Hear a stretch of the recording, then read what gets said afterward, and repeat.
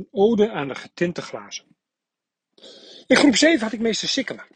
Meester Sikkema had een volle baard, een volle snor en een bril met getinte glazen. Hij werd mijn favoriete meester. Tot groep 7 bakte ik er niet zo heel veel van op school. Ik was traag, zag iedere vogel vliegen en stapelde, met name bij rekenen, fout op fout. En ondanks mijn niet denderende prestaties vond ik school leuk en, gek genoeg, niet moeilijk. Jarenlang ging ik fluitend naar school. Ik deed mijn best zonder precies te weten wat mijn best was. En als de juf of meester iets vroeg, dan wist ik het soms.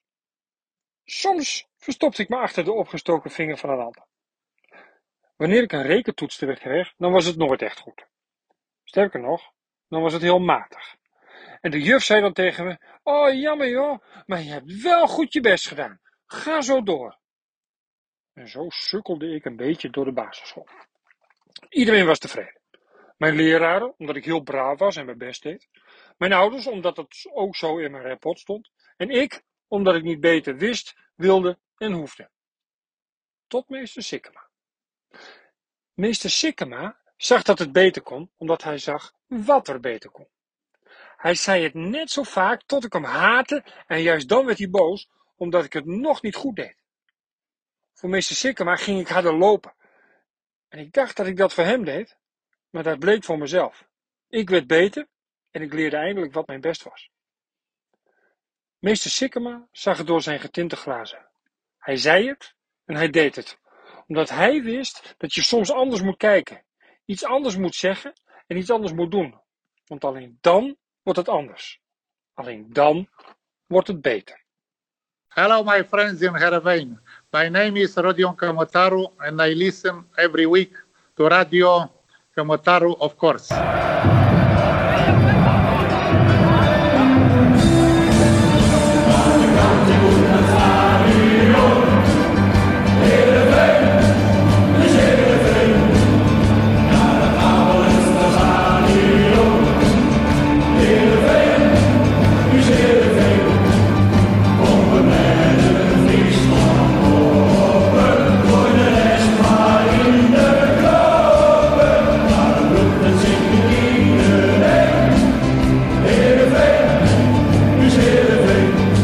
Goedemorgen, middag of avond en welkom bij alweer de 7e aflevering van Radio Camataru dit seizoen. Maar de eerste pas in de gebruikelijke setting. Ook kom ik zo even terug op wat de gebruikelijke setting betekent. Afgelopen weekend is de Eredivisie weer van start gegaan. En deze begon voor Heerenveen met een thuiswedstrijd tegen RKC Waalwijk. Na een flitsende eerste helft stond het 3-0 bij rust. Een zekere luxe voor Heerenveen. Maar een zeer zwakke tweede helft en een niet zo effectief RKC gelukkig zorgde ervoor dat Heerenveen toch met 3-1 wist te winnen. Daarmee is de kop eraf en zijn de eerste 3 punten binnen. Al was Kees van Wonderen daar niet per se blij mee. Ook daar gaan we het natuurlijk zo meteen over hebben. En nog een hele hoop meer wat er de afgelopen week weer is gebeurd in en rondom SC Heerenveen. En ook de transferwindow is nog open, dus ook dat gaat zeker ter sprake komen. Ik zei net dus al even de gebruikelijke setting. Dat zou betekenen dat ik, Marnix Eringa, hier samen zou zitten met Frank Benen en Redmer Wijnsma. Maar Redmer natuurlijk nog op vakantie en slaat hij de eerste weken over. En dus zit ik hier zonder Redmer, maar gelukkig wel weer Frank Benen. Welkom Frank, helemaal uitgerust? Jongen, 2 weken te Schelling, gisteren thuisgekomen, ik ben er helemaal klaar voor. Bescherp, wedstrijdfit, laat maar komen. Goeie zomerbreak gehad dus? Ja, het was heerlijk eventjes. En ik denk dat we Marcel en Marnix en later ook nog Nico Albert ons in de zomerstop hebben vermaakt met de Transferry-weken. Dus wij konden lekker even vrij nemen. Dat was fijn. Absoluut, helemaal mee eens. En fijn dat je weer terug bent. Geen Redmer dus vanavond, maar je hoeft het niet alleen te doen. Wij hoeven het niet alleen te doen, moet ik zeggen. Want we hebben iemand weer bijgezocht. Een kenner, lijkt ons altijd wel handig. Iemand met voetbalverstand voor de eerste aflevering, toch Frank? Want daar ontbreekt het ons. Daar moeten we het wel van hebben dat de kennis een beetje van buiten komt. Ja, precies. Nou, we hebben gezocht naar iemand die de club op de voet volgt. En dat doet hij sinds dit seizoen. En al meerdere jaren bij het grootste voetbalmagazine van Nederland werkzaam. Of schrijfzaam. En hij is dus sinds dit seizoen clubwatcher van SC Heerenveen. Met een B, clubwatcher, even goed voor het onderscheid. Clubwatcher van Heerenveen namens Voetbal International dus. Welkom Sander Janssen. Dankjewel. Ja, applaus zelf joh, geweldig. Ja, applaus. Hoe bevalt het volgen van Heerenveen? Ja, tot nu toe heel goed. Ja, een hele open, fijne club om te werken. Het lijkt wel een beetje op NEC, maar dan iets groter. Ja. Maar nee, hartstikke leuk. Allemaal hartstikke aardige mensen daar. En je kunt gewoon prima je werk doen. En ook wel interessant wat er tot nu toe gebeurt bij Heerenveen. Qua transfers nog niet zo extreem veel. Maar op de achtergrond wel, je ziet wel dat er wat te gebeuren staat. Ook de financiële situatie bij de club blijft toch ook wel erg interessant. Daar heeft Reon ook al een aantal dingen over verteld, mijn voorganger. En dat gaan we de komende maanden ook weer in de gaten houden natuurlijk. Ja, en heel veel kort, je hebt hiervoor natuurlijk, of je bent nog steeds ook clubwatcher van NEC en van de keukenkampioen-divisie, klopt dat? Ja, klopt. Ja, NEC doe ik nu 2 seizoenen. Ik kom zelf uit Nijmegen, dus ik ken NEC vrij goed. Ik heb in de jaren in de keukenkampioen-divisie ook al gevolgd. Dus ja, toen ze promoveerden was het een vrij makkelijke stap om dat erbij te gaan doen. Afgelopen jaar is de KKC erbij gekomen. Dat is gewoon een hartstikke leuke competitie. Met z'n drieën doen we dat met Lente Godijk en Bart Kruid. Om te volgen. Dus het is niet iedere week dat ik daar ben om een verhaal te maken. Maar af en toe voor de afwisseling is het wel leuk. En nu Heerenveen erbij. Dus het wordt een druk seizoen. Ja, dat houdt je in ieder geval van de straat. Had je zelf verwacht een jaar geleden dat je clubwatcher van Heerenveen zou worden? Niet per se. Nee, ik dacht ook, Reon die zit daar goed, hè. Die komt uit de buurt, die woont in Friesland, die doet Heerenveen, Cambuur en Groningen. Dus het zit allemaal wel goed, hè. Groningen, natuurlijk stabiele eredivisionist, dus die kan die de komende jaren nog wel blijven volgen. Nou, dat liep iets anders. Cambuur degradeerde, Groningen degradeerde en Reon die ging naar Ajax. Dus dan veranderen de poppetjes. Jij vanuit Nijmegen en Heerenveen. Hebben jullie zo'n goede kilometervergoeding bij Voetbal International? Of? Ja, ik wilde heel graag richting Friesland inderdaad. Ja, nee, daar wordt niet zo heel erg naar gekeken, naar kilometers volgens mij. We hebben ook een collega Geert-Jan Jacobs, die woont ook in Nijmegen en die volgt Fortuna Sittard en FC Twente. Oh ja. Ook niet per se de meest logische combinatie qua kilometers, maar het wordt altijd een beetje afgedaan met, we hebben ook wel eens iemand gehad die Rode JC en Heerenveen volgde. Dus wat dat betreft moet dat allemaal wel goed komen. Maar het is geografisch gezien misschien minder handig, maar het is wel een hartstikke leuke club natuurlijk om te volgen. Je had vorige week was je bij de smaak, hoe zeg je het, de bijzondere persconferentie, presentatie van Nicolescu, was jij er digitaal bij, begreep ik? En je hebt al gelijk met hem kennis gemaakt die dag en ook afgelopen zaterdag, begreep ik. Ja, het was ook komisch, want het is natuurlijk voor mij een beetje onhandig dan om voor een half uurtje nog niet eens helemaal naar Heerenveen te rijden. En dan zit je 2 uur in de auto, als je geluk hebt. Dus het was digitaal geregeld. Ik kon gewoon zo met zo'n Zoom-meeting erbij komen, zeg maar. Maar dat ging niet helemaal goed. De verbinding was niet helemaal geweldig. Ik weet nog niet of dat aan mij lag of aan de club. Maar Nico, zoals we hem noemen, die gaf mij volledig de schuld. Die schijnt tijdens dat gesprek te hebben gezegd toen ik wegviel van this guy need to fix his internet. En toen ik hem zaterdag zag, toen begon hij er ook meteen wel over. Toen zei hij van, did you fix your internet? Did you buy new internet? Dat is echt een geweldige figuur in ieder geval die ze hebben binnengehaald. Die gaat nog wat mooie quotes geven, denk ik, voor je. Dat denk ik ook wel, ja. Ja, we hebben het al even over Nicolescu. Hij heeft natuurlijk afgelopen zaterdag gescoord. Maar we gaan natuurlijk even hebben over de wedstrijd tegen RKC. De eerste wedstrijd van het seizoen. Al vrij snel. Zo rond minuut 20 natuurlijk kwam Heerenveen op 1-0. Toen ging het rap en stond het voor rust al 3-0. Toen leek het eigenlijk wel in de tas, hè Frank? Of heb jij toch nog in de rust gedacht van, het zal weer zo'n typische wedstrijd kunnen worden? Nou ja, je hebt wel het gevoel dat het aardig in de tas zit. Maar je weet ook bij Heerenveen, zeg maar, dat nooit echt iets echt heel erg stevig in de tas zit. De rits is nog niet dicht. Nou, de rits is niet heel... Nee, je hebt dan toch nog het idee bij Heerenveen van... maak nou maar snel, ook al toen RKC 3-1 maak dan maar de 4-1. Want anders wordt het nog billen knijpen. En uiteindelijk werd het natuurlijk ook billen knijpen. Ja. Dus ja, bij Heerenveen heb je nooit die zekerheid dat het definitief in de pocket is. Dat heb ik al in ieder geval een aantal jaren niet meer gehad. Sander, had jij dit aanzien komen? Zo'n verschil tussen de eerste en de tweede helft? Want de eerste helft was natuurlijk best wel aardig van de kant van Heerenveen. Veel kansen. Effectief natuurlijk ook wel. En dan zo'n tweede helft tegenover zetten, dat is wel een enorm verval. Ja, zeker. Nou, dat verval had ik niet per se verwacht. Maar ik moet ook wel zeggen dat de eerste helft ook weer niet zo goed was. Ik vond vooral het begin wel matig van beide kanten. Hoor. De eerste 20 minuten waren toch relatief saai een beetje. Ja, het was een beetje aftasten. Ja, er gebeurde niet zoveel. En nou, daar heb je geluk dat Nico zoiets doet. Waarvoor hij ook gehaald is. Hè? Ik bedoel, als hij spits en dan moet hij goals maken. Maar dit is wel iets wat niet iedere spits kan. Een bal zo aannemen en dan binnenschieten. En volgens mij was dat ook geen toeval bij hem. Maar dat helpt hij wel in die wedstrijd. En op een gegeven moment valt alles goed. Dan kom je op 2-0, 3-0. En dan denk je dat het binnen is. Maar ja, RKC is wel een lastig ploegje. Hoor. Dat was afgelopen seizoen ook vaak. Dat weten jullie volgens mij ook nog wel, die wedstrijd in Heerenveen. We hebben de zomervakantie daarvoor nodig gehad om daar weer een beetje van die schrik af te komen. Ja. Maar nee, tweede helft was hartstikke matig natuurlijk, wat Van Wonderen ook al zei. En er werden af en toe ballen ingeleverd waardoor RKC kon counteren terwijl er niets aan de hand was. En je hebt echt geluk dat RKC niet op 3-2 kwam. Want dan had het nog best wel eens 3-3 kunnen worden. En misschien nog wel. Ja, en was het dan eigenlijk zo dat RKC veel beter was in de tweede helft? Of was het meer dat Heerenveen eigenlijk RKC in de wedstrijd hielp en daarmee in de wedstrijd hield, Frank? Nou, volgens mij was er wel een beetje het verschil dat RKC, die hadden eigenlijk de eerste helft een man minder op het middenveld. En de tweede helft zag je dat die centrale verdediger begon in te schuiven.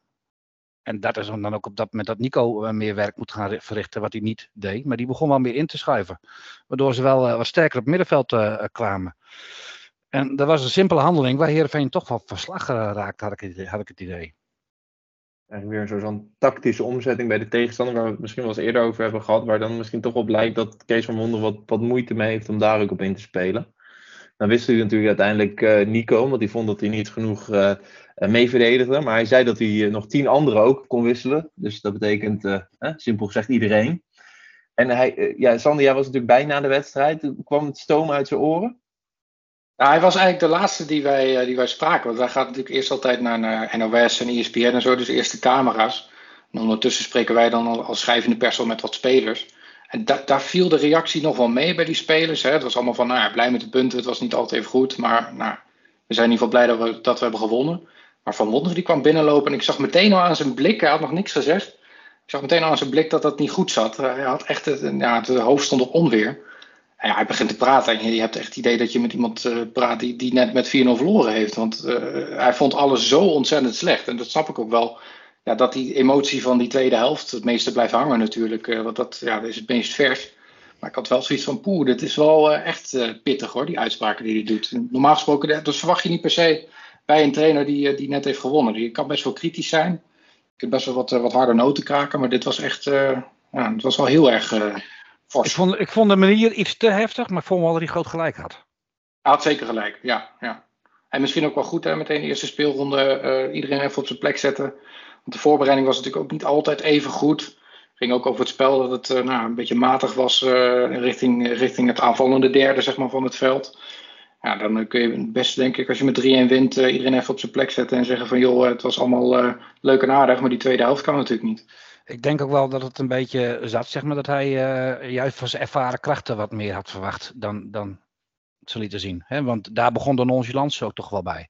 Ja. Benoemde die ook bij naam. Hè? Noppert benoemde die bij naam. En Bogniewicz met die tackle. Haai en Tahiri op middenveld. Die ook allemaal dingen aan het doen waren die zeker niet horen. Nee, klopt.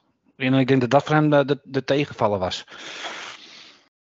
Ja, dus best wel wat. Ik was zelf van de zomer nog een interview met Kees, waarin hij ook al aangaf dat natuurlijk vorig seizoen op een gegeven moment, onder andere tegen RKC, dat het een beetje in de ploeg was geslopen. Dat als ze dan goed voetballen en bijvoorbeeld voorkomen, dat ze dan toch wel beginnen te twijfelen. Dus misschien dat hij hiermee wel dat direct de kop in probeert te drukken.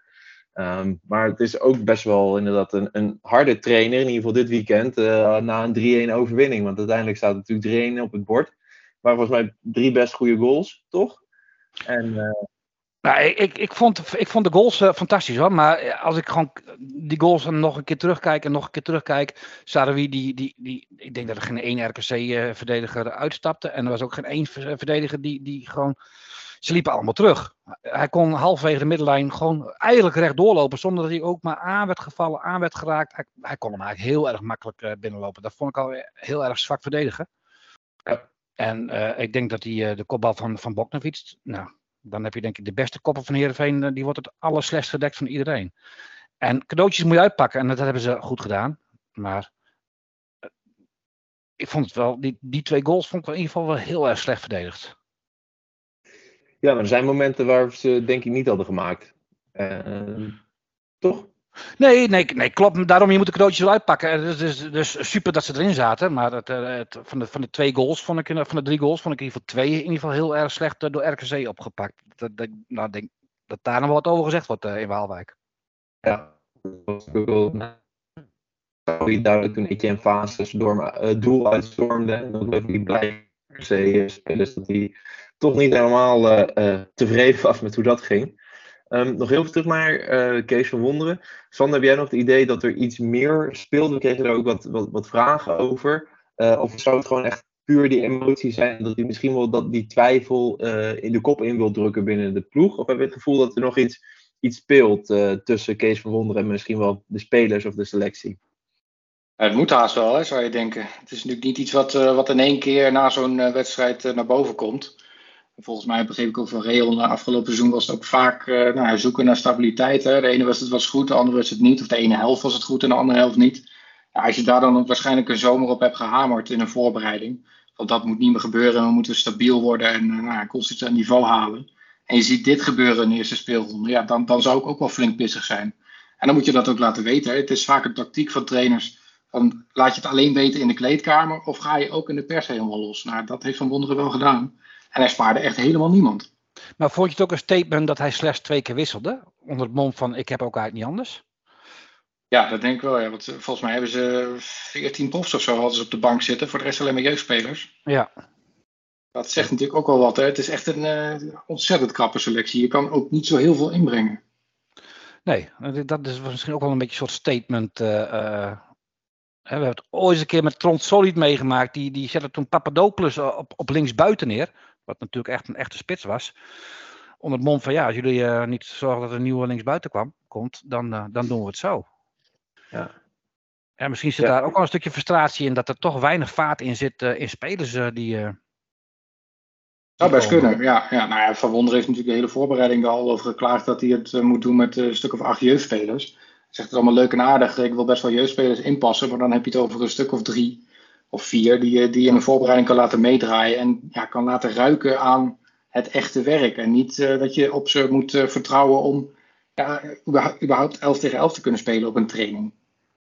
Ja. Nou ja, goed, het niveau van de training wordt daar ook niet veel hoger van, denk ik. Nee, zeker niet. Maar jullie hadden als VI nog een nieuwtje vandaag, toch? Over Luuk Brouwers, ja.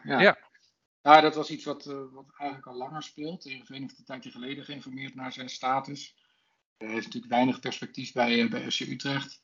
Waar hij naartoe is gehaald vanuit Go Ahead Eagles een jaar geleden. En toen greep Heerenveen nog mis.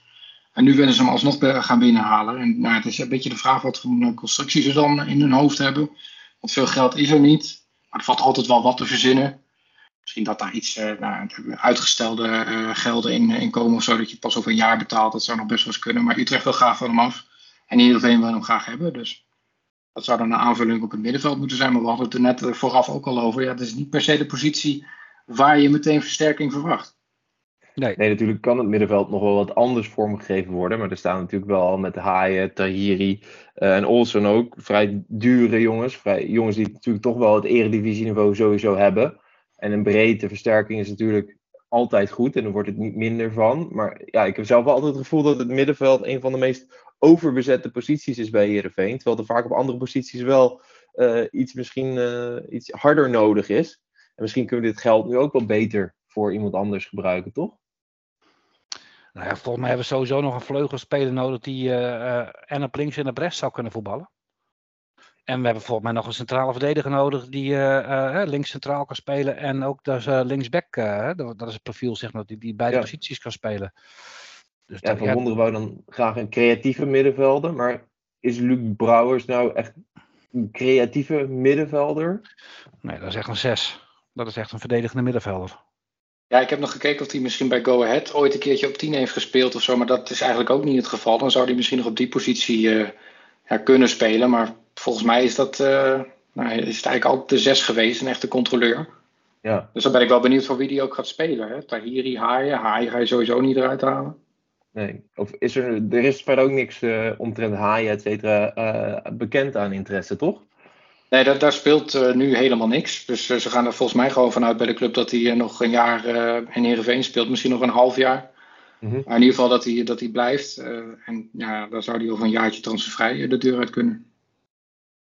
Dat is in ieder geval, ja, aan de ene kant met een speler van zijn leeftijd is het wat te verwachten. Aan de andere kant had je misschien nog op een gegeven moment deze zomer of misschien nog wel eerder de mogelijkheid gehad om er nog wat aan te verdienen.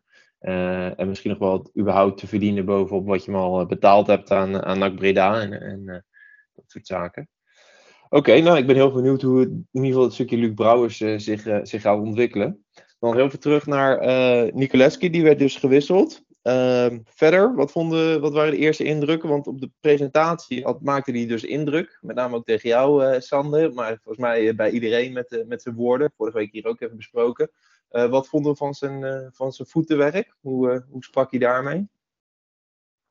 Nou, ik vond hem op zich voetballend gezien nog niet zo heel veel toevoegen. Volgens mij... 10 balcontacten. Ja, volgens mij doelde Van Wonderen daar ook nog wel op. Hè. Hij moet nog stappen zetten in het topvoetbal, zeg maar, het topniveau halen. En ja, dat merkte je wel. Het was voetballend gezien, heb je hem eigenlijk helemaal niet gezien. Tot aan die goal ook niet. En daarna ook niet meer zo heel veel. Volgens mij heeft hij 1 kans nog gehad waarbij hij op fase schoot. Voor de rest niet. Ja, daarvoor had hij nog een prima actie dat hij met links in die verre hoek schoot. Dat was die, ja. Die fase. Ja, precies. Ja. Nee, maar verder heel weinig. Had ik wel iets meer van verwacht. Dus we kregen ook nog de vraag van Jacques Pot of het nou bewust zou zijn dat Kees hem eruit haalde, ook om hem niet naast zijn schoenen te laten lopen. Zou dat nog meespelen? Of zou Kees gewoon echt boos zijn geweest over het feit dat hij niet mee verdedigde en dat daar gevaar uitkwam, Frank? Ik denk dat Kees echt een beetje over de zeik was. Of dat slim is, betwijfel ik. Ik dacht toen hij gewisseld werd, joh, hij is net vorige week gekomen na een uur. Haalt hij me af onder het mom van ja, hij is hier net. Een uur is prima. Ook naar Karlsbak, die kan verder wel afjagen. En wat hij op dit moment niet kon. Maar hij was echt pissed off en hij benoemde het ook gewoon letterlijk. Zeg maar ja, als je niet mee verdedigt, dan haal ik je eraf. Dat kon ik bij nog 10 doen. Maar goed, ik denk dat je dat bij je nieuwe spits niet gelijk zo had hoeven te brengen. Je had ook gewoon kunnen zeggen, na een uur was het goed, omdat hij hier vorige week pas is gekomen. Ja. Dan had je hem, denk ik, iets minder in zijn trots geraakt. Dat is ook een vraag van Jelmer Bergsma, inderdaad. Misschien had hij er ook wel iemand anders uit kunnen halen, toch? Misschien was het niet handig om de juiste spits die een doelpunt nog kan maken, om die eraf te halen. Of in die zin, hij deed de tweede helft niet heel veel meer, hoor. Dus ik snap wel dat ze nog iemand wilden hebben die mee verdedigde en bleef meesleuren. Hij deed echt niks met de tweede helft, vond ik. Ja. Wat was verder eigenlijk nog de indruk van onze rechtsback-positie? Die is natuurlijk een van de weinige posities eigenlijk verder die ook veranderd is ten opzichte van afgelopen seizoen. Ook een vraag van Erik Drost trouwens. Ali begon en later kwam Denzel Hall nog in het veld. Sander, wat denk jij van de rechtsback-positie bij Heerenveen? Hij doet sowieso wel een jas uit natuurlijk naar Van Ewijk. Ik vond Ali op zich wel redelijk spelen. Hè. Kwam ook wel een paar keer op. En hij probeerde wel een beetje die rol in te vullen van Ewijk. Maar je merkt gewoon dat het wel wat minder is. Ik vond het niet zo heel slecht. Maar Hal viel me wel een beetje tegen. Nog. Was nog een beetje onwennig, af en toe slordig. Ja. Was misschien niet zijn beste invalbeurt. Hè. Maar goed, hij moet ook nog opgetraind worden. Hij moet nog wat fitter worden. Hij moet misschien ook nog wel wennen aan zijn ploeggenoten. Dat heb je natuurlijk altijd. En ja, die fase gaat nu beginnen. En dat duurt nog wel een paar weken waarschijnlijk. Maar ik zou hem niet beoordelen op basis van die ene wedstrijd. Nee. Ik denk dat onze backs zeg maar wel een beetje de Achilleshiel kunnen worden van ons elftal. Verdedigend. Verdedigend zeker, ja. Want dat had ik bij Keulen ook wel. Dat ik dacht van, dat ziet er ook niet altijd even goed uit achterin. Nee, verdedigend staat dat, vind ik dat niet heel erg sterk overkomen aan beide kanten. Op zich is Ali verdedigend wel oké, toch? En dan laat hij met name misschien aanvallend een gat ten opzichte van Ewijk. Ja, klopt. Ja, klopt, ja. Maar ik vond niet dat Ali het slecht deed, hoor. Maar ik denk dat hij het ook niet heel erg moeilijk heeft gehad tot dan toe. Dat klopt. Ik vond in de tweede helft kwam ook wat meer ruimte voor die vleugelspelers, zoals die jongens als Bakali en zo. Ja, dan wordt het wel lastiger. Ja, en daar vond ik ook zeg maar met Van Ottelen. Dan denk ik, als die veel ruimte in zijn rug krijgt, en hij krijgt zo'n behendige speler om hem heen, dan heeft hij het lastig. En in de eerste helft zag je het ook, die David Min, goede voetballer vond ik dat trouwens, van RKC. Ja. Ja, die loopt in een versnelling zo van Ottel ook echt zo voorbij. Klopt. Daar zag ik toch even dat Van Otto niet de allersnelste is. Want misschien ook wel, er wordt wel eens gesproken over of hij nou op het middenveld zou moeten staan. Maar ik denk dat hij daar toch echt misschien nog ook wat snelheid voor tekort komt. Van Ottelen, nog heel veel. Die komt natuurlijk bij NEC vandaan. Dus misschien ken je hem al vandaar, Sander. Maar je schreef volgens mij vandaag ook nog dat in principe Heerenveen wil hem niet laten gaan. En er is ook niet echt sprake van dat Utrecht heel geïnteresseerd is, toch? Nee, ik kreeg dat verhaal natuurlijk ook wel mee. Volgens mij was het 1,5 week geleden of zo dat Utrecht geïnteresseerd zou zijn. Nou is op zich Utrecht dat geïnteresseerd is in een speler geen verrassing. Volgens mij hebben ze interesse in de halve eredivisie. Ja. Maar daar is geen sprake van. Ze houden zijn situatie in de gaten. Ze zien natuurlijk ook dat zijn contract nog maar een jaar doorloopt. Dus dat is een interessante speler, wellicht voor over een jaar. Maar er is geïnformeerd, maar ja, meer ook niet. Dus volgens mij is daar verder speelt daar niet zoveel. En Heerenveen wil hem zeker ook niet laten gaan deze zomer. Duidelijk. En dan andere speler die in de voorbereiding wel redelijk goed binnenkwam eigenlijk. Charlie Webster. Die kwam er nu niet aan te pas. Vroeg Jacco Hogendoorn ook. Hadden we verwacht dat hij misschien nog in zou kunnen vallen. Allemaal als Kees natuurlijk niet tevreden was over hoe het er eigenlijk op stond in de tweede helft. Was het dan een statement van Kees om niet te wisselen? Of zegt dat meer over de staat van Webster zelf? Ja, misschien dat laatste ook wel, hè, dat hij er misschien nog niet helemaal is. Ik zag hem wel een paar keer warm lopen, dus misschien heeft hij het wel overwogen. Ja. Maar je moet ook wel zoiets hebben van het moet wel iets anders brengen dan wat je hebt. Misschien dat hij zoiets had van Tahiri, Haaien, ze maken wat foutjes, maar om ze nou eruit te halen is ook weer overdreven. Maar ik denk dat Webster echt nog wel zijn minuten gaat krijgen. Maar ik snap ook wel dat Tahiri en Haaien de voorkeur krijgen. Zeker Haaien natuurlijk. Dan zou hij eerder op de plek van Tahiri komen. Ja. Maar dat kan de komende weken nog wel. Zoals Kees van Wonderen zegt, je begint nooit met de opstelling. Daar eindig je de competitie niet mee. Met de opstelling waarmee je in het begin van het seizoen begint. Precies, ja. Wijze woorden van Kees worden hier weer even aangehaald. Dan denk ik dat we het al best wel veel hebben gehad over de wedstrijd. Over natuurlijk het verschil tussen de eerste en tweede helft. Een aantal van de nieuwelingen en de kritiek van Kees na de wedstrijd. Zullen we dan nog even proberen positief af te sluiten. En toch nog allemaal iemand te noemen die wij in ieder geval positief vonden opvallen. En daarmee willen nomineren voor Camataru van de week. Frank, wil je hem aftrappen? Ik wil hem wel aftrappen. Maar ik vind dat we hebben een gast en die gaan altijd voor. Ja, daar heb je gelijk in. Nou, dan ga ik het doen. Ja, ik ga dan voor Tom Haaien. Ik heb hem ook het hoogste cijfer gegeven bij VI. Ik moet ook de cijfers geven bij zo'n wedstrijd. Dat was wel even lastig, omdat ik zoiets had van, de lastige tweede helft, wat moet je dan voor cijfers geven? Maar Haaien heb ik wel van genoten, zeker in de eerste helft. Ik snap de kritiek ook wel van Wonderen in de tweede helft, dat hij niet altijd even scherp was in de passing. Maar in zijn eerste helft, daar kan ik wel van genieten. Sowieso dat soort spelers, die dat in zich hebben, om dat inzicht te hebben, om dat overzicht te behouden en dat soort basis te geven. Ja, dat kan hij als geen andere. Hij is echt wel de leider van het elftal, ook wat dat betreft in de opbouw. Dat deed hij gewoon heel goed in de eerste helft. Dus prima gespeeld. In ieder geval voor rust.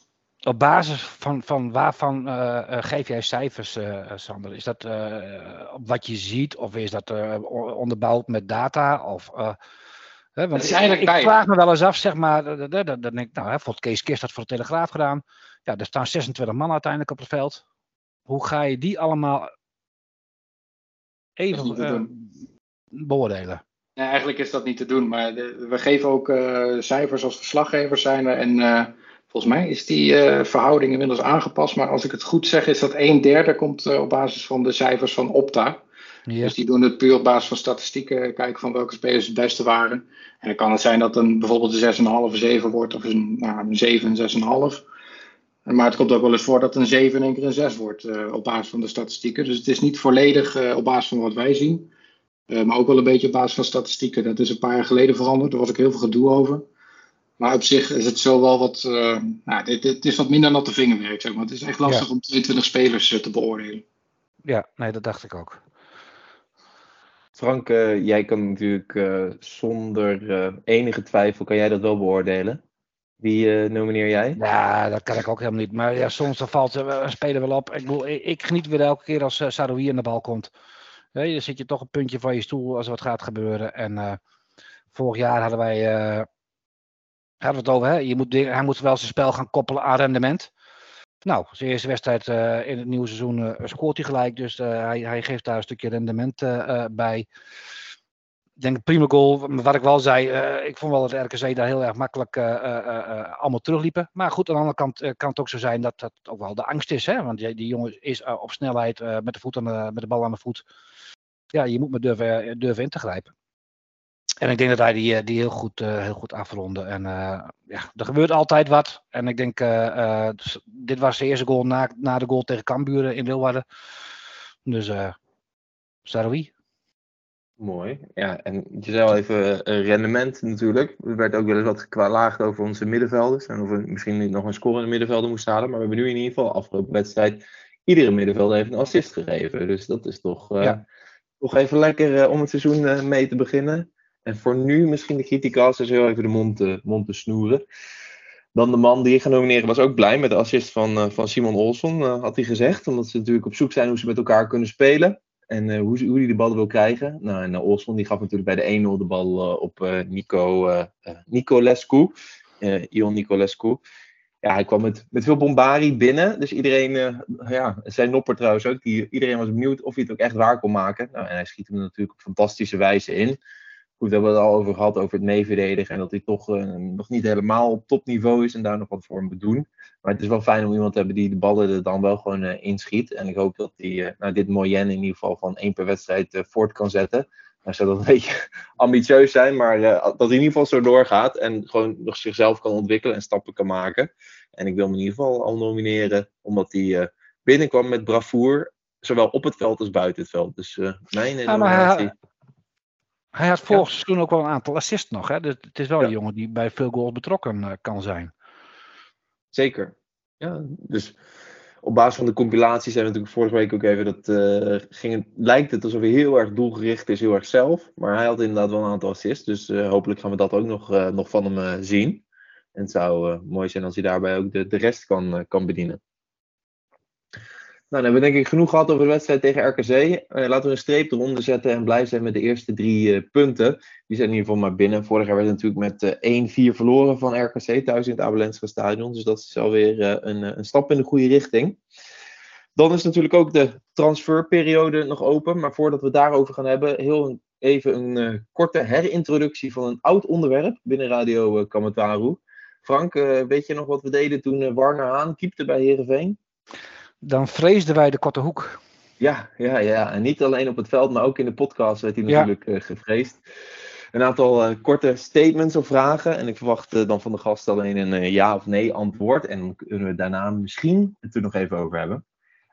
Frank, ik ga bij jou even beginnen met een vraag uit de Korte Hoek. Zodat Sander even af kan kijken hoe het moet. De eerste is voor jou dus. Heerenveen moet toch nog de portemonnee trekken om bijvoorbeeld een rechtsbuiten te halen. En daarmee kwaliteit op het veld te zetten. Ja. Oké, nou mooi. Dat is goed om te horen. Sander, Heerenveen doet er goed aan om Timossi en Alilovic op dit moment buiten de al smalle selectie te laten. Nee. Oké. Daar gaan we het zo ook nog even over hebben. Frank, we kregen ook via Twitter een opmerkelijke vraag van Mark Brouwer. Is niet alles al een keer besproken, beschreven en of beweerd? Over wat? Dat vroeg ik me ook af. Misschien ja of nee? Nou, als dat zo was, dan kan de Voetbal International wel opdoeken. Dan kunnen wij wel stoppen met onze podcast. En dan, dan houdt het op. Dan is het zoals het is. Dan zeggen we daarbij. Adios. Ja, Oké, dus ik interpreteer het maar als een nee. Ja, maar over voetbal, jongens, daar kan je toch elke week wel over praten. Ik bedoel, het is toch fantastisch. De competitie is weer begonnen. Gisteravond doet Van Hooijdonk gekke dingen bij Studio Voetbal. Nou, daar hebben we het allemaal over. We hebben het over verwonderen, wat we helemaal niet gewend zijn. Meer bij Heerenveen, dat er een trainer boos is. Voor mij hebben we het na Verbeek niet meer meegemaakt. De transferwindow, nou, daar wordt zoveel over geschreven en gedaan. En dat is toch prachtig allemaal. Dat is een fantastisch onderwerp bij het koffiezetapparaat. Helemaal mee eens. Sander, voor jou nog. We hebben het al heel veel kort geraakt, maar ik had hem al opgeschreven. Luuk Brouwers is een speler die Heerenveen nu goed kan gebruiken. Ja. Toch wel, oké. Heeft een van jullie nog zoiets van, ik wil op een van de vragen toch nog even wat uitgebreider ingaan? Of gaan we door? Nou, ik wil wel toevoegen aan de eerste vraag van, moet Heerenveen de portemonnee trekken? Kijk, er is geen rode cent op dit moment eigenlijk. Maar ik vind wel dat Heerenveen daar moet proberen een versterking uit te halen. Of dan wel huur. Of dan wel huur of transfervrij. Transfervrij zou wel, die maakt zou wel een beetje op zijn. Maar ik vind wel dat Heerenveen daar een concurrent van Nunnely moet halen als Timossi buiten de selectie houden. Ja. Maar dat is ook wel het plan, toch? Dat is wel het plan. Dus ik ben wel heel benieuwd wat er gaat komen. Maar zulke dingen ontstaan vaak bij de huurspelers toch wel een beetje aan het einde van de rit in de laatste week ongeveer van augustus. Ja, volgens mij komt dat nu pas op gang. Ja, de meeste clubs, grote clubs zeg maar, die gaan nu kijken van wie vallen er buiten de boot. Ja. Daar kan heel veel misschien toeslaan. Vraag ook van Jouke de Jong. Welke spelers gaan we waarschijnlijk zien komen? En hij vroeg nog of er misschien bij Utrecht wat rondloopt. Maar dat is dan in ieder geval Brouwers. Sander, zijn er bij jou verder nog namen bekend omtrent spelers waarbij iets speelt? Of is het allemaal vrij rustig op dit moment rondom Heerenveen? Nee, qua dingen die uitlekken of zo is het vrij rustig. Ja. Ik weet wel precies welke posities ze willen hebben. Maar qua namen is het niet iets wat... ook niet iets wat naar buiten kan komen volgens mij. Maar er spelen wel wat dingen. Je valt even weg, Sander. Oh, moet ik toch mijn internet nu is het beter. Nu je wat harder praat, is het beter. Ja. Nee, volgens mij... Net toen je zei, er speelt wel wat, en toen was het in één keer stil. Dus nou heb je al onze luisteraars... als ik nu gewoon niks meer zeg, dan blijft iedereen in spanning achter. Ja. Nee, volgens mij, er speelt natuurlijk wel wat. En ze zijn op de achtergrond echt wel bezig. Want ik las al van, we hebben toch geen middenvelder nodig toen het over Brouwers ging. Maar reken maar dat ze ook naar andere posities kijken. Misschien dat ze daar zelfs al zeker van zijn dat daar iemand kan komen. Want anders ga je misschien niet middenvelder halen waar je misschien niet per se iemand nodig hebt. Dus wat dat betreft denk ik wel dat zeker rechtsbuiten wordt toch wel iemand gezocht. Centraal achterin. Moet hij ook op linksback kan spelen. Nou, dat zal de komende week of anderhalve week wel bekend worden. En heb jij dan... Achter Saroui hebben we in principe ook toch niks? Nee, Keulert. Nee. Wat zei je, Marnix? Ik zei misschien Keulert, dat je die doorschuift naar de aanval. Maar verder inderdaad niet. Maar Sander, heb jij het gevoel nog dat de Heerenveen, ondanks dat ze zeggen dat het potje leeg is, dat ze toch misschien nog wat risico willen nemen? Is het een spelletje dat Ferry dit nu weer zegt? Of is het wel echt zo dat ze eigenlijk niks meer uit willen gaan uitgeven? Dat weet je maar nooit. Maar ik denk eigenlijk dat er nog wel een klein beetje is. Alleen dan is het makkelijk om te zeggen het potje is helemaal leeg. Dan het potje is nagenoeg leeg. Ik denk dat er altijd nog wel iets mogelijk is. Je kan altijd allerlei constructies bedenken waardoor je alsnog een speler binnen kan halen.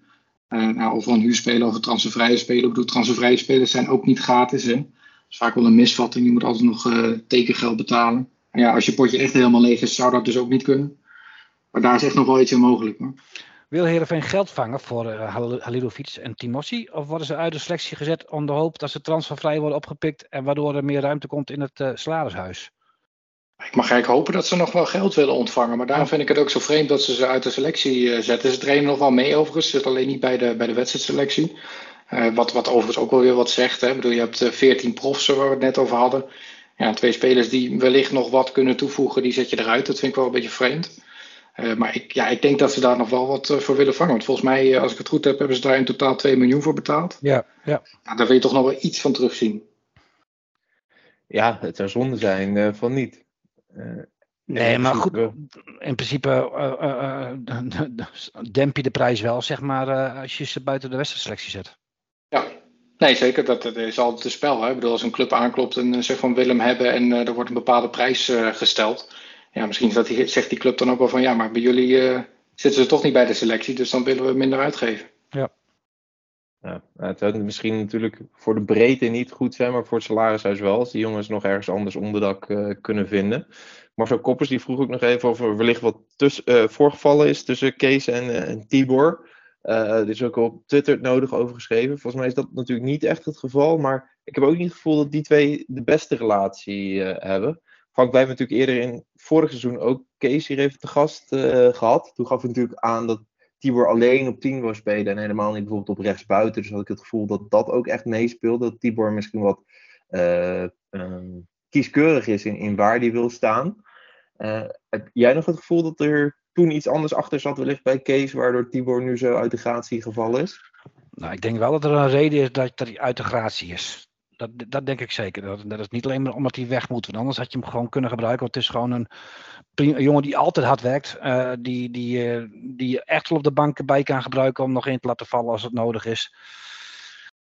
Dus ik denk wel dat er iets is gebeurd tussen Haliljevic en Van Wonderen. En dat kan ook zijn dat hij misschien... Ja, ik zeg maar wat. Als hij alleen maar op 10 wil spelen en ze zeggen van, goh, je moet nu op linksbuiten invallen, dat hij dat misschien wel niet wilde. Ik speculeer nu, maar dat kan zo zijn. Maar ik kan me niet voorstellen, want volgens mij is het een hartstikke leuke gast. Hij lag altijd goed in de groep en hij ligt nog steeds goed in de groep. Hij deed het bij de andere trainers, stond hij in de basis. Dus het is niet een of andere pipo die er echt niks van kan. Nee, dus daarom is het ook wel verrassend dat hij niet eens meer bij de selectie zit. Dat was natuurlijk ook nog even ingehaakt daarmee op de vraag van Nico Stokman. Andere vraag van Nico Stokman, Sander, misschien voor jou wel interessant. En voor ons ook interessant, maar jij bent de aangewezen persoon om daar wat over te zeggen. Want hoe zorg jij er nou voor als nieuwe clubwatcher om zo snel mogelijk eigenlijk een netwerk en connecties binnen en buiten de club op te bouwen om zo goed mogelijk het nieuws rondom de club te kunnen verslaan? Ja, dat is altijd de uitdaging. Hè? Als je eenmaal begonnen bent. Nou ja, in ieder geval, je spreekt heel veel mensen. Je weet ook op een gegeven moment wel welke mensen je niet nodig hebt en welke mensen wel. Welke mensen echt info hebben en welke mensen niet. Dat is altijd even een spelletje in de eerste weken. Dat moet je even uitvogelen. Goede bronnen hebben. Hè? Reon heeft daar ook nog wel wat achtergelaten, zeg maar. Dus daar heb ik ook nog wel wat aan gehad. Ja, het is altijd eventjes kennis maken met iedereen. Hè? Kijken bijvoorbeeld wat voor TD te maken hebt. Kun je hem bellen, kun je hem appen? Wat voor info geeft hij? Is hij echt heel erg open? Of spreekt hij misschien met hoe zeg je dat? Ik wil ook zeggen met een dubbele tong, maar dat is volgens mij als je heel gedronken hebt. Maar ik snap wat je bedoelt. Zegt hij echt de waarheid? Of er komt wat info achter, dat soort dingen. En wat voor indruk heb je daarbij van VI Hahn? Want hij is natuurlijk sinds 1 juni is hij natuurlijk naast technisch manager ook algemeen directeur. Heeft dat nog invloed? Of überhaupt, wat is jouw indruk van hem nu jij hem hebt leren kennen? Ja, wel een aardige man hoor, zeker. Ja, volgens mij is hij ook altijd wel, durf al openheid van zaken te geven als je hem een keertje belt of appt. Laat niet altijd het achterste van zijn tong zien, maar dat is ook niet altijd handig hè, als je praat met journalisten. Maar op zich, het is prima werken met hem. Ik heb ook wel het idee dat Kenneth Zandvliet daar ook wel een hele grote rol in heeft. Hè? Ik bedoel, de Hahn is nu algemeen directeur en technisch directeur. Dat is altijd een uitdaging om dat bij een eredivisieclub te doen. Denk je dat hij dat zo blijft doen? Ja, dat vraag ik me af. Het is altijd wel moeilijk hoor. Ik heb bij meerdere clubs gezien dat de technisch directeuren dat erbij gaan doen. Ja, dat is vaak wel lastig. Dan moet je eigenlijk een soort rechterhand hebben, zoals misschien Zandvliet, die ook een flinke rol kan spelen. Volgens mij doet hij dat ook wel. Ik vind het heel kwetsbaar. Ja, snap ik. Ja, over een week of 3 schuift Ferry natuurlijk hier aan bij ons. Dan zullen we dat ook vragen, hoe hij dat heeft ervaren en hoe hij dat voor zich ziet. Nou, goed in ieder geval om te horen dat jouw eerste indruk van hem wel positief is. In het verlengde van het clubwatcher zijn, kreeg ik ook een vraag van Jasper Roosterdom. Je zei het net even, maar is het eigenlijk makkelijk om Heerenveen en NEC te combineren? Of betekent dat dus veel reistijd? Of wordt het veel digitaal, zoals Jon al heeft gemerkt? Ja, ik denk dat de vragensteller ook wel naar de kaart heeft gekeken. En van dat is misschien niet helemaal logisch. Dat begrijp ik ook wel. Het is op zich het is te doen. Meestal is het toch wel een beetje plannen van wanneer ga je naar een club toe en wanneer niet. Het is eigenlijk alleen maar als echt ergens de pleuris uitbreekt. Bijvoorbeeld de trainer wordt ontslagen, ik noem maar wat. Dan moet je er meteen zijn.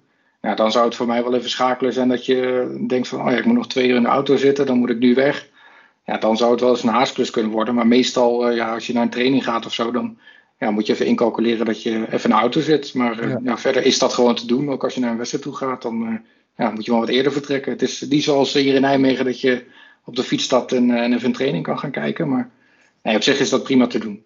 Zit je er dan deze week ook meer bovenop na wat er afgelopen zaterdag is gebeurd? Nou, wel een beetje. Ja, je hoort wel geluiden van dat er misschien wel meer speelt. Nou ja, dan ga je dat een beetje onderzoeken. Dat is deze week een beetje het plan. Nou, misschien rolt daar iets uit en misschien niet. Dan lees je het vanzelf. Nou ja, ze lagen het vandaag telefonisch uit, begreep ik. Dus de club. Dus, Oh, is dat zo? ja. Nee, maar goed, ja, Twitter zeggen. Oh, ja, dat. Ja. Dus daarom hebben we natuurlijk ook nog geen transfernieuws, want Ferry kon natuurlijk ook niet bellen. Ja, niemand, zijn mobiele telefoon werkt ook via de vaste Dat lijn. is wel onhandig, ja. Ja, maar we krijgen ook geen lastige vragen. Dat scheelt weer. Precies, ja. Dat is goed, zeker. Ja, het is natuurlijk een klein beetje zo dat we allemaal nog wel wat verwachten. De tijd die tikt door. We verwachten toch zeker nog die centrale verdediger / linksback. Hendricks werd in een andere podcast geloof ik nog wel even genoemd bij Feyenoord. Dus zullen ze kijken natuurlijk hoe het ervoor komt te staan met de centrale verdedigers. En of dat nog een optie is om die te verhuren. Brouwers is dan nu... Die ging toch al naar een andere club toe? Nee, die zit gewoon weer bij Feyenoord, Ramon Hendricks. Die wou het daar proberen. Maar die heeft nu natuurlijk eigenlijk in de wedstrijden die ertoe doen ook nog niet gespeeld. Dus dat zou nog een optie kunnen zijn later, eventueel om te huren. Brouwers vind ik zelf dan wel echt eigenlijk weer een redelijk opvallende keuze. Toch Sander, trouwens, jij zei net dat het wel een speler is die Heerenveen nu nodig kan hebben. Kan je daar kort nog op toelichten waarom je ja zei? Nou, omdat Van Wonderen wilde heel graag een creatieve speler bij. Ik weet niet precies of hij dat is die dan op 10 kan gaan spelen. Maar je moet ook kijken naar de lange termijn. Hè? Haai is over een jaar weg en Webster is gehuurd. Nou, wat hou je dan over op die posities waar Brouwers voor in beeld is? Dat is eigenlijk alleen maar Tahiri. Dus dan zou je beter nu toe kunnen slaan nu je de kans hebt. Nou ja, dat is misschien wel het plan van de club. Dat ze denken, nou, als we nu Brouwers voor 3 of 4 jaar kunnen vastleggen. En dan hebben we een speler die de trainer kent. Die lang bij de club kan blijven. Die een bepaald karakter heeft. Ja, dat is wel iets voor de lange termijn. En Haai is over een jaar weg. En dan, misschien als je hem nu laat lopen, Brouwers, dan speelt hij ergens anders. Toen hij bij Go Ahead speelde en Heerenveen had belangstelling, snapte ik het wel. Want het was wel een jongen die gewoon veel power ook met zich meebrengt.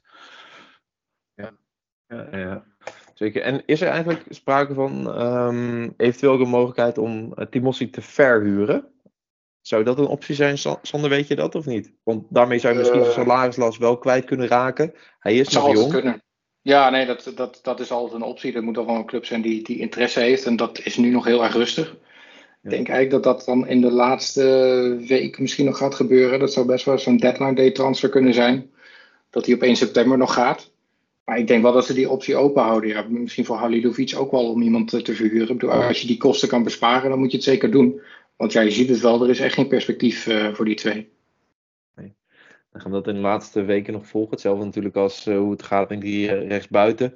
Vorige week was er nog wat sprake van die Kapralik uit Slowakije. Maar ook dat lijkt wel weer een beetje opgedroogd qua nieuws. En misschien ook wel qua budget wat er natuurlijk beschikbaar is. Dus daarvoor houden we onze oren en ogen open.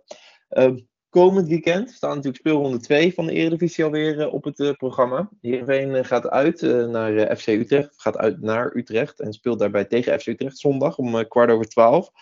Ik meen iets gelezen te hebben dat ze in een speciaal derde tenue gaan spelen. Iemand anders ook wat over? Ja, ik heb gehoord dat ze in de derde tenue erin gaan spelen, ja. Die moet nog uitkomen. Ja. Nee, jij bent natuurlijk nu de man die alles van de tenues weet, Frank, toch? Je plaatste een tweetje over de sokken afgelopen weekend. Ja,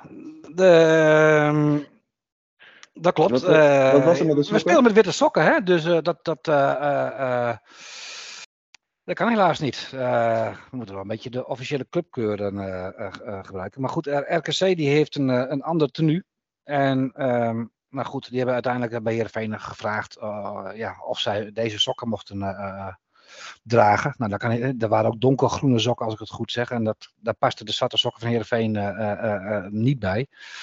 Dus in goed overleg is besloten dat Heerenveen in witte sokken zou gaan spelen. Maar in principe gaan we gewoon met zwarte sokken en blauw-witte rand weer verder voetballen.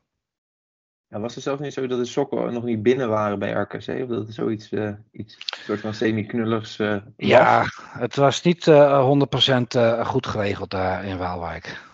Nee, maar goed, daar hebben ze meer verstand van keukens dan van sokken, denk ik. Ja, dat is zeker waar. FC Utrecht, we zeiden al, die heeft eigenlijk interesse in iedere speler in de Eredivisie. Die hebben afgelopen zomer natuurlijk ook weer een blik aan nieuwe spelers opengetrokken. Daardoor is het natuurlijk de Luuk Brouwers die ook alweer misschien weg mag. Nou, toch een vrij korte periode.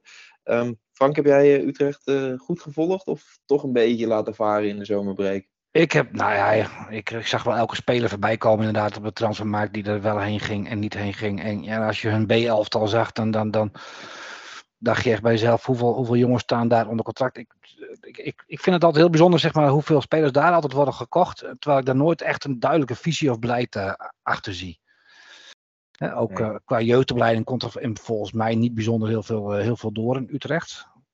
Maar goed, heel bijzonder. Maar ik heb Sander gevraagd of hij voor volgende week een one-to-watch heeft van FC Utrecht. Ja, wat jij zegt over die jeugdspelers, dat klopt wel. Ja. Want als je jong FC Utrecht een beetje volgt de afgelopen jaren, daar zijn eigenlijk nauwelijks spelers die doorbreken. Die gaan meestal gewoon naar andere KKD-clubs of zo om daar een volgende stap te zetten. Volgens mij, als je daar als talent zit, dan heb je heel erg weinig perspectieven. Kijk maar naar de huidige selectie van Utrecht. Volgens mij zit er alleen maar Ruben Kluivert die uit de eigen opleiding komt. En voor de rest helemaal niemand. Voor de rest kopen ze iedereen, geloof ik. Van der Marel nog, maar dat is wel heel lang geleden. Dat is heel lang geleden, ja. Ja, en Ramselaar zou je misschien nog erbij kunnen tellen. Ja. Maar de laatste 10 jaar komt daar weinig door voor mijn gevoel. Maar wel een selectie met aansprekende namen. Sander, als jij iemand eruit zou moeten pikken die we zondag in de gaten zouden moeten houden, wie zou jij ons dan aanraden? Het is natuurlijk heel makkelijk om dan Doefikas te zeggen, hè? Degene die altijd de doelpunten maakt. Maar ik ga voor Jens Toornstra. Oké. De routinier op het middenveld, 34 jaar, was afgelopen seizoen, heb ik even snel opgezocht, degene die de meeste kansen creëerde bij Utrecht. De meeste key passes, zoals we dat noemen. Dus passes die een kans of een doelpoging opleveren. Ja, gewoon een hele belangrijke speler in de opbouw. Een beetje de Tom Haaien van Utrecht, zeg maar. Alleen dan met iets meer ervaring, iets meer jaartjes. Maar nog hartstikke belangrijk voor die ploeg. Dan gaan we daar eens zeker naar kijken komende zondag. Kijken hoe hij het spel voor FC Utrecht gaat verdelen. Ik vond Scott Boot ook een hele... Taylor Boot. Scott Boot is natuurlijk een oude spits van Utrecht, maar Taylor Boot, dat vond ik ook een hele fijne voetballer bij Utrecht. Ja, die vorig jaar natuurlijk doorgebroken. Maar ook dan weer geen eigen jeugd, maar wel een jonge speler die ze natuurlijk volgens mij al wel op iets eerdere leeftijd naar FC Utrecht hebben gehaald. Als we er dan een verwachting of een score op moeten plakken, Sander, hoeveel denk je dat het gaat worden? Ja, ik vind het lastig inschatten, omdat ik Utrecht in de voorbereiding niet zo heel veel heb gezien. En ja, die wedstrijd tegen PSV kun je ook niet zo heel veel over zeggen. Ik vond op zich dat ze nog wel redelijk lang stand hielden. Maar het is natuurlijk niet een wedstrijd zoals Heerenveen heeft gehad, waarbij je al een beetje in beeld kan krijgen. Want tegen een topclub spelen is toch altijd net even anders. Maar ik denk, Utrecht thuis, ze hebben toch wel een best wel aardige selectie staan. En Doefikas is er nog. Ja, denk ik eigenlijk wel dat het iets van 2-1 gaat eindigen of zo. We gaan verliezen, Frank. Ben jij het daarmee eens? Nou, ik wil de eerste uitwedstrijd niet gelijk een nederlaag voorspellen. Maar ik kan me aan de andere kant ook niet herinneren wanneer wij in Utrecht hebben gewonnen. Dat is wel heel lang geleden voor mijn gevoel. Dat kunnen, ja. Maar misschien soms moet je ook het geluk hebben, zeg maar, dat er nog in één ploeg 100 punten is ingespeeld. Ik ga daar aan voor een 2-2. 2-2, oké. Nou, dan zou ik ook nog een gokje wagen. Ik ga zelf... Ja, ik denk dat het toch misschien nog net te optimistisch is om een overwinning te voorspellen. Maar ik denk toch dat we zeker wel 1-1 zouden moeten kunnen halen. En dat zou denk ik dan best wel een redelijk resultaat zijn voor Heerenveen tegen FC Utrecht. Wat normaal gesproken natuurlijk wel een bredere selectie heeft, een betere selectie. En waarschijnlijk ook boven ons gaat eindigen. Dus dan denk ik toch dat 1-1 een mooi resultaat zou zijn. En Nicolescu mag het gewoon weer laten zien, denk ik, vanaf het begin. En dan kan hij direct weer een doelpuntje meepikken. Dan kan ik hem volgende week weer nomineren voor de Camataru van de week. En weet je wat ook is? Ondanks dat Kees zegt, ik had wel 10 kunnen wisselen en ik ben niet tevreden. Heeft hij ook gewoon helemaal geen enkele keuze om het elftal anders neer te zetten? Hè? Nee. Klopt. Dat is lekker veilig voor de spelers ook. Dus eigenlijk maar naar niks aan te passen. Ja, maar kijk maar naar de bank, hè, die afgelopen zaterdag had. Ja, klopt. Er moet gewoon echt nog wel wat... Concurrentie maakt je alleen maar beter. Dus er moet wat bij. Ja, en dat gaat denk ik niet gebeuren voor komend weekend. Dus dan zullen we het toch moeten doen met dezelfde selectie als afgelopen week. Laten we gaan kijken of het 2-1, 1-1 of 2-2 gaat worden. Want anders kan natuurlijk al niet meer doordat wij het hier hebben voorspeld. Dan denk ik in ieder geval voor nu dat we alles weer hebben aangeraakt. Alles weer hebben besproken wat er de afgelopen week in het Heerenveense gebeurd is, heren, of niet? Nou, voor de afgelopen weken hebben we besproken. Ja, we hebben de afgelopen weken besproken. Nou, het was zaterdag natuurlijk al genoeg ophef. Dus Precies. ik denk dat we helemaal rond zijn. Mooie volledige podcast hoor. In een uurtje. Ja, daar ben je helemaal bij voor de hele week.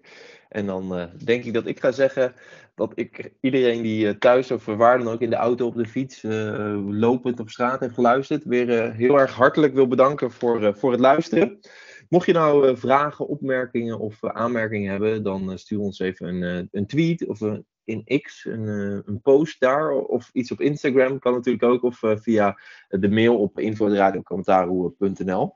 Voor nu, Sander, willen we jou in ieder geval hartstikke bedanken voor het aanschuiven namens Voetbal International als de clubwatcher van SC Heerenveen. Jouw debuut hier in Radio Camataru. Dankjewel. Ja, graag gedaan. Was ook eerder dan verwacht eigenlijk. En ik van, nou, ze zullen me ooit wel een keer gaan vragen, maar binnen een paar weken. Hè? Ja, maar goed, als je nieuw bent, dan moet je jezelf een beetje voorstellen. Hè? Dus dat heb je nou voor ons als Heerenveen-fans nou wel een beetje gedaan, denk ik. Ja, zeker. Ja, ik heb nu wel het voordeel dat ook iedere Heerenveen-fan mij nu kent. Ja, dat gaat zo hard. En wij zijn ook vooral Sanders gewend als clubwatcher, dus dat scheelt ook. Ja, ik zag ook een vraag voorbij komen van, moet je Sander heten om Heerenveen-watcher te zijn? Ja. Dat was ook zo, toch? Ja, dat was zo, ja. Sander de Vries, nou ja, goed. Ja, we kunnen Roelof niet nog een andere bijnaam geven, nee. Dus laten we het maar bij Roelof de Vries houden. Hey, Sander, nog een keer hartstikke bedankt voor het aanschuiven. En we gaan elkaar ongetwijfeld later nog een keer spreken en zien. Ofwel hier in de podcast of ergens anders. Dankjewel voor je tijd. Frank, ook bedankt. Leuk dat je er vanaf vandaag weer bij bent en was.